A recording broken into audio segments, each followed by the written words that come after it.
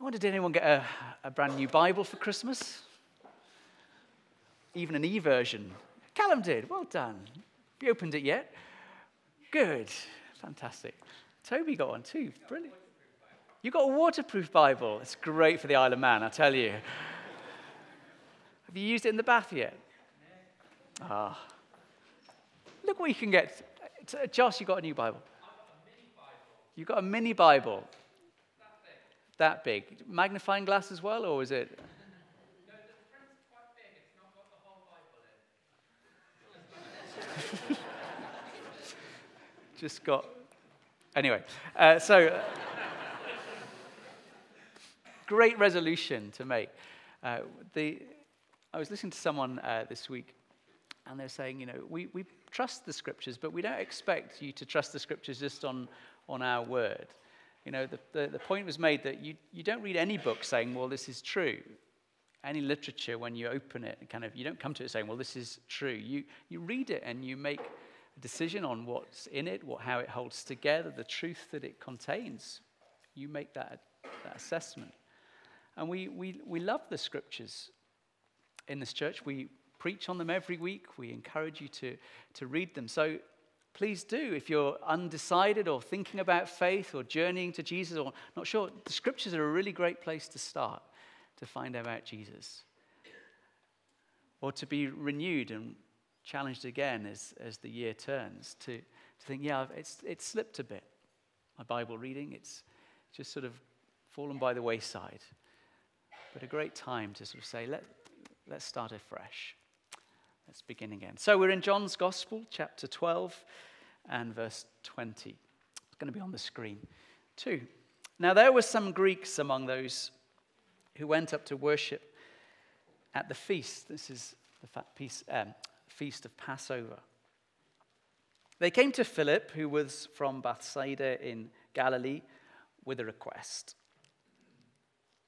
Sir, they said, we would like to see Jesus. Philip went to tell Andrew. Andrew and Philip in turn told Jesus. Jesus replied, the hour has come for the Son of Man to be glorified. I tell you the truth, unless a kernel of wheat falls to the ground and dies, it remains only a single seed. But if it dies, it produces many seeds. The man who loves his life will lose it, while the man who hates his life in this world will keep it for eternal life. Whoever serves me must follow me, and where I am, my servant also will be. My Father will honor the one who serves me. Now my heart is troubled, and what shall I say? Father, save me from this hour. No, it was for this very reason I came to this hour. Father, glorify your name. Then a voice came from heaven. I have glorified it and will glorify it again. The crowd that was there and heard it said it had thundered. Others said an angel had spoken to them. Jesus said, this voice was for your benefit, not mine. Now is the time for judgment on this world. Now the prince of this world will be driven out. But I, when I am lifted up from the earth, will draw all men, all people to myself. He said this to show the kind of death he was going to die. The crowd spoke up. We have heard from the law that the Christ will remain forever. So how can you say the Son of Man must be lifted up? Who is this Son of Man? Then Jesus told them, you are going to have the light just a little while longer. Walk while you have the light before darkness overtakes you. The man who walks in the dark does not know where he's going. Put your trust in the light while you have it, so that you may become sons of light. When he'd finished speaking, Jesus left and hid himself from them.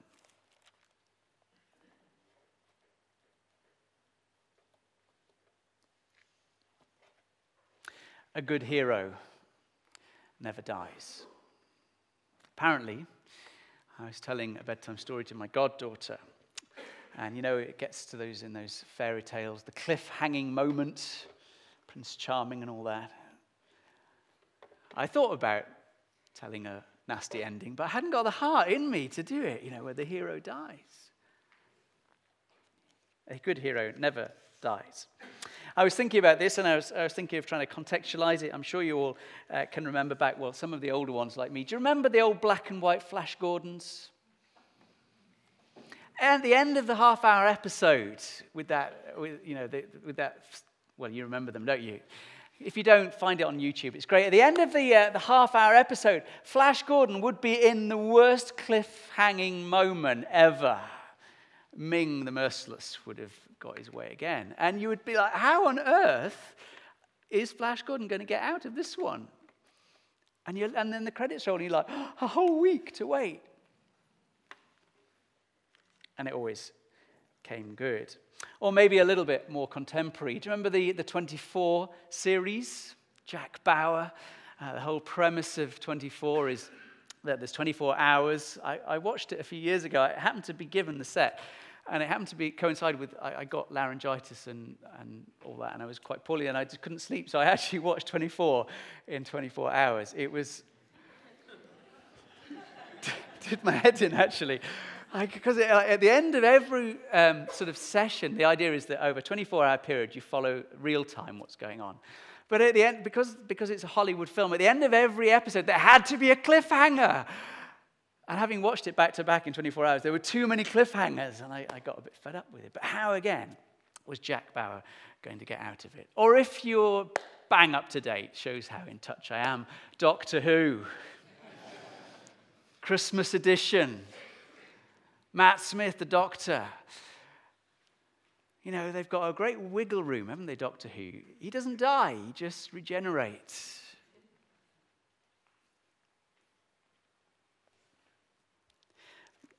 Mickey Spillane, best-selling author of the Mike Hammer detective series, said this: heroes never die, otherwise you don't have a hero. You can't kill a hero, or Sylvester Stallone on Rambo. Heroes don't die, they just reload, apparently. But Jesus is telling something different.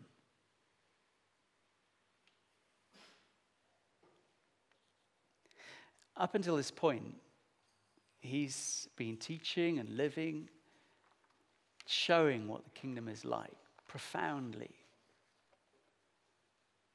And in John's gospel, he talks about signs that show, signs that demonstrate the presence of the glorious, long-awaited kingdom. And those signs kind of draw to a close apart from one greater sign. And the story changes from these 12 chapters. There's this hinge point that takes place in chapter 12, where Jesus has been showing, and the crowds are wanting to come and make Jesus king by force or king by acclaim or celebrate him. And alongside this, the growing kind of clamor of the establishment saying, we want to get rid of this man. But in this chapter, there comes a change. That the direction of Jesus, the goal that he'd set out upon, is reaching fulfillment. In the language of the Christmas story, the point of the baby in a manger is coming to fruition. The hints that have been there all along, the myrrh at his birth, or Mary anointing Jesus for his burial, are now pointing to this event. In chapter 12, 20 to 26, we see what happens. Jesus is at the height of his popularity. We know that people have been coming, and he just rose Lazarus from the dead, and that's pretty spectacular. And even in those days, without such a celebrity culture, I'm sure there were curious people who were coming to see Jesus and Lazarus. Who is this that can do these things? But we're told in chapter 20, because of the Passover, lots of people, God seekers, people who were aware that this Jewish faith had something to teach them, some profound insight into the life and meaning of life. And we're told that there were Greeks there. There weren't Jewish people. But even the Greeks, those furthest away from the plans and purposes of God, they thought, had come to Jerusalem and they'd heard about this Jesus. And they wanted to come and meet him. In just backtracking a little bit, in chapter 11, verse 48, the Jewish leaders say, if we let him go on like this, everyone will believe in him, and then the Romans will come and take away both our place and our nation. And in 12:19, so the Pharisees said to one another, see, this is getting us nowhere. Look how the whole world has gone after him. And now there were some Greeks among them who went up to the feast and asked to meet.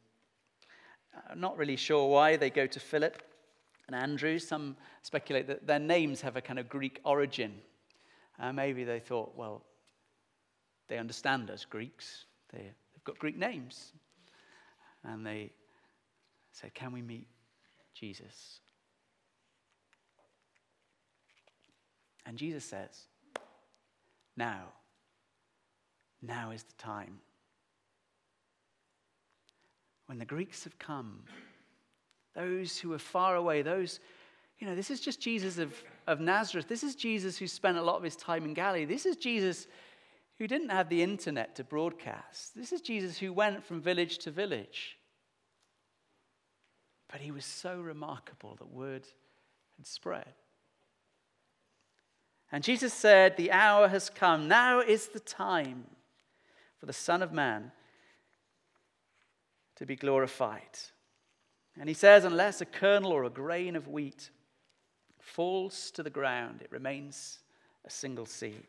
But if it dies, it produces many seeds. This pivot point. What happens next to the hero?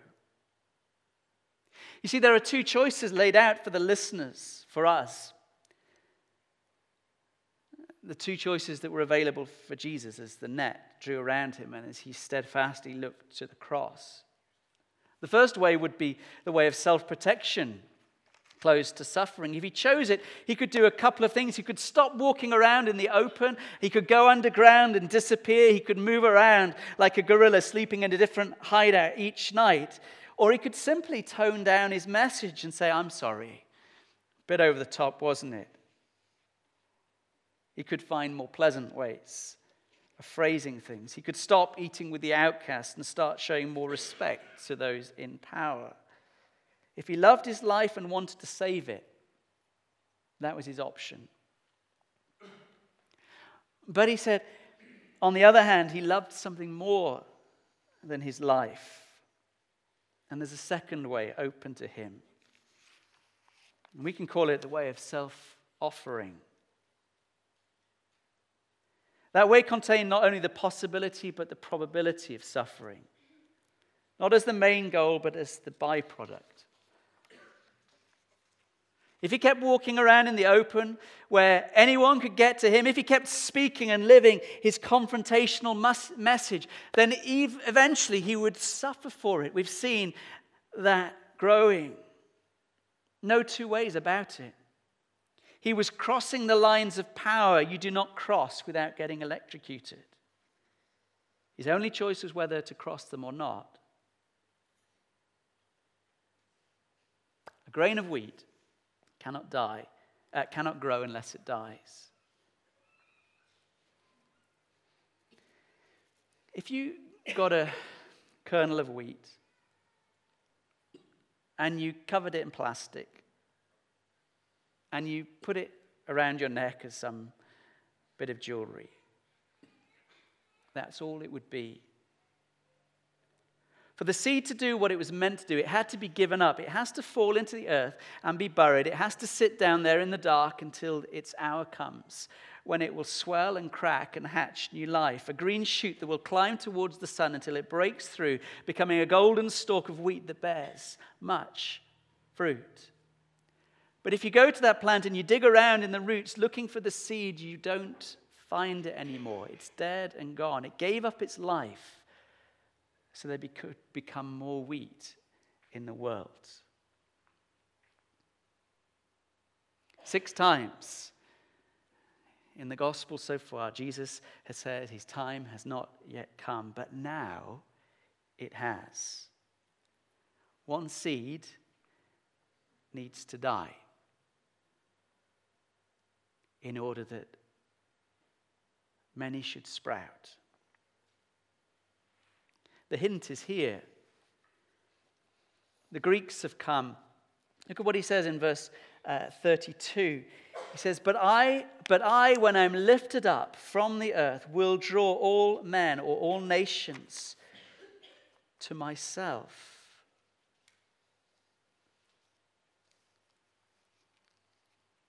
You see the impact, the purpose of what Jesus was doing.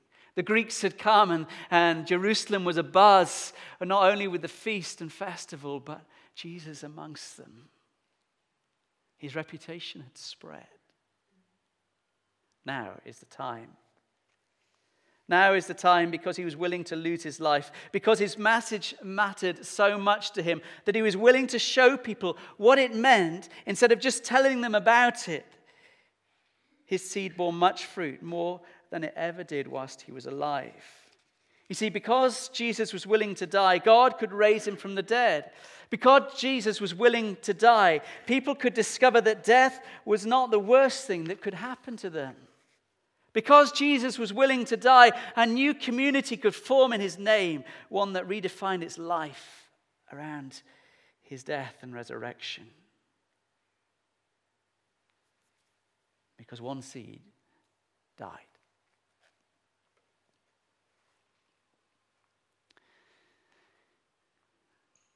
Christmas with family is sometimes one of those times that, particularly when there's not believers that in the family, you sometimes end up in those big conversations about life, meaning. Question posed recently: do you think the world is better today than it was 2,000 years ago? Discuss whilst the roast potatoes are waiting.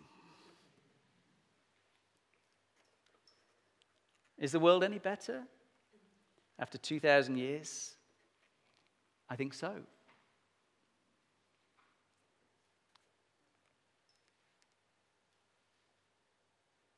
You see, when we look at Jesus, he could have disappeared and vanished and just left his teaching to be passed on, but he didn't.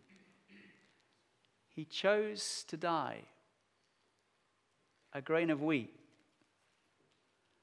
But from it, look what's happened. You see, it really is Jesus Christ and his teachings that lie behind all efforts at social reform. Look in the history books. They don't really tell you this at school. But so often, those who pioneered social change were people who loved Jesus. It was Jesus who put an end to slavery. It was Jesus who abolished the gladiatorial shows of ancient Rome. It was Jesus who elevated the status of women. It was Jesus who sanctified childhood. It was Jesus who demonstrated the dignity of every person, and that translates into all sorts of spheres of life: industrial relations, law courts, trade unions. It was Jesus who pioneered and motivated a global push for education for all. It was Jesus who motivates service and generosity for the poor globally. It was Jesus who, by his emphasis upon the worth of human personality, confers on each one of us dignity and liberty. It was Jesus who has given us a new way of life, a new standard of living, a new power in living. Isn't that amazing? A grain of wheat falling and dying to bear much fruit. The world is better, not yet perfected, but the world is better because Jesus chose this way, the way to the cross, the way of death, in order that life should come. And says, brothers and sisters, if you would follow me, be like me. In the grain of wheat of your life, what do you choose?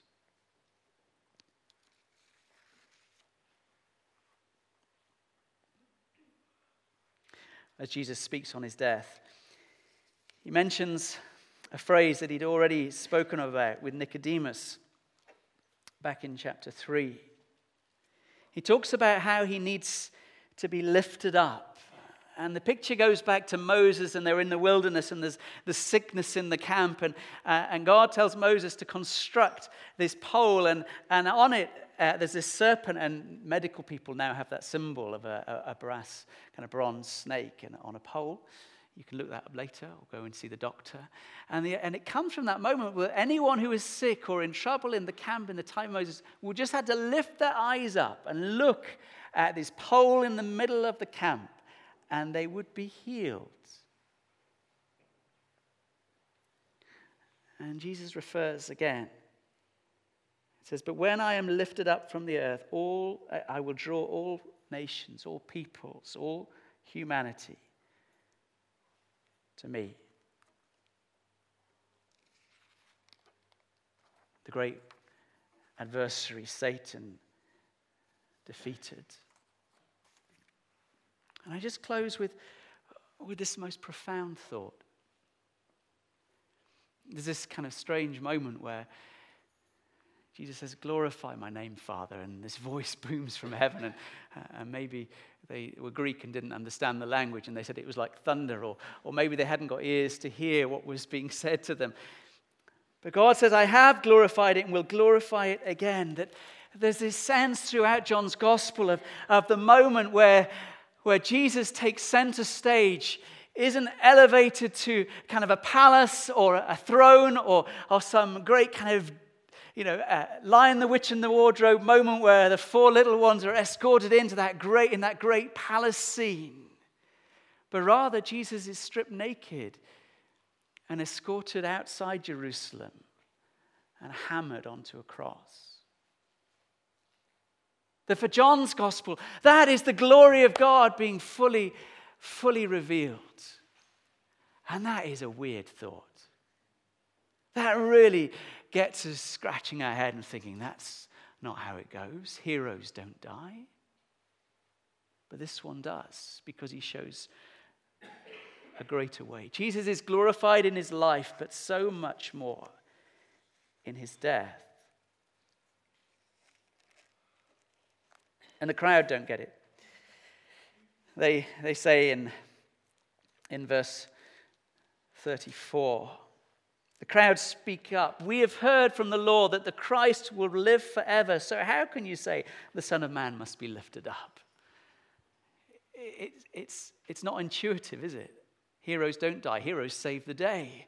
Heroes come back in the nick of time, just kind of escaping the clutches of death, and hurrah! But not this true hero. A phrase that Phil used, and I can't remember where it's come from, but it's really true. It says, Jesus in his birth, God couldn't make himself any bigger to impress us. That you look at the universe, it's pretty impressive. Any grander, any bigger, any more spectacular wouldn't have done it. So he chose to become an infant to connect with us in order for us to know him, to relate to him, to become in our frame of reference. You see, the cross is the glory of God. Not just the place where Jesus bears judgment, but he does that. But it's also the place of conquest and judgment of Satan, where he is stripped of his power, where sin is stripped of its power, where death, as Jesus embraces it, is defeated. Now, I know you're all going hallelujah inside. I hope. This is the glory of God. As I prayed earlier, I talked about how sometimes we think of power as kind of the bigness and the might. And he uses this slightly strange phrase of the glory of God, and it's one of those slippery words that means lots of things. And I was dwelling on it, I was thinking, what does the glory of God mean? And you can discuss this over coffee, because it means quite a few things. But way back in the Old Testament, there were a number of times that the glory of God appeared. Let's do a little Christmas puzzle quiz. Can you remember any of those moments when the glory of God appeared? Solomon's temple, that's great. When they dedicated the temple, I'll come to you in a minute. When they dedicated the temple, the glory of God fell, and all the priests had to shuffle themselves out because they couldn't dwell because God was there. And they were like, oh, the glory of God's here, we better get out. It's amazing. I think, Moses was a friend of God, we're told, and he would meet with God in a tent of meeting, and it was sort of this way of setting up, and Moses' face was kind of like shiny, not because of some oil product, or but meeting God with them. Anywhere else the glory of God comes from in the Old Testament. When Moses is up on the mountain, when he's been given the 10 Commandments, the fire that's up there and the people down below are going, oh. When Elijah is up there. And notice in that story of Elijah, there's this kind of, God says, I'll reveal my glory, and there's earthquake, and there's wind, and there's fire. And Elijah's really smart. He says something really profound, that God wasn't in those. He's in the still small voice. You see, all the way through the Old Testament where the glory of God shows up in those kind of cloudy, fiery presence, the pillar of cloud, the pillar of fire. There are some other moments where God shows up and it just makes us go, scratch our head and go, that's strange. Occasionally God turns up and it's like he's in human form. Read the story and you'll find it because you've committed to read the Bible again, haven't you? And there's a number of times and you can come and tell me, oh yeah, that's that time in Judges and that's that time in Exodus. And that's where this God person seems to show up. And they go, oh, wow. But it's just glimpses and hints of God amongst his people. And here, John is saying, with all that backstory, the glory of God is manifest amongst us. He starts his prologue. The Word became flesh and dwelt amongst us. And we beheld his glory. And there's no more glorious moment of perceiving who this God is that we speak of than Jesus as he's crucified. Jesus as his most powerful act isn't, as we sung, it's a good lyric, flinging stars into space, but to cruel nails surrendered. You see, the power of God is the love of God, fully embodied in Jesus Christ. That as he's nailed to the cross, that is his throne. As people say, well, how do you know about this God? And I say, look at Jesus. How do you know how much God loves me? Well, look at Jesus. His arms outstretched and said, this much I love you. I love this world. This is what life is about, says God as he dies for it. To rescue it, set it free, to reclaim it, to undo all the mess that you and I and we have made. And this is the glory of God. Emptying himself and saying, I was here for you. I am here for you. My power is being fully expressed in this overflowing love that says there is nothing that will separate you. There is no sin. There is no accusation of Satan. There is no circumstance. There is no situation for any person in any place on this planet through any year that we have labeled that is not beyond the redemptive power of God. This is the glory of God.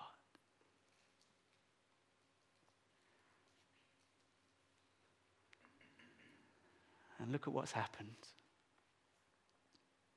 2,000 years later, in Jesus embracing his destiny, in the hero dying, a far greater kingdom has been established, a far better way. And John recounts it for us. And it's great that we preach it. This is Christmas. I love the fact there's a little baby at the back that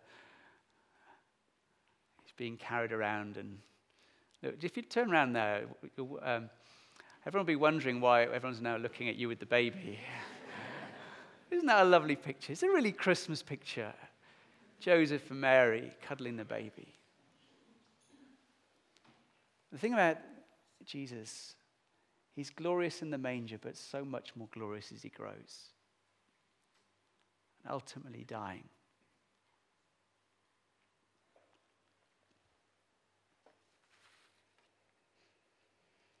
Whoever serves me must follow me. And where I am, my servant also will be. My Father will honor the one who serves me.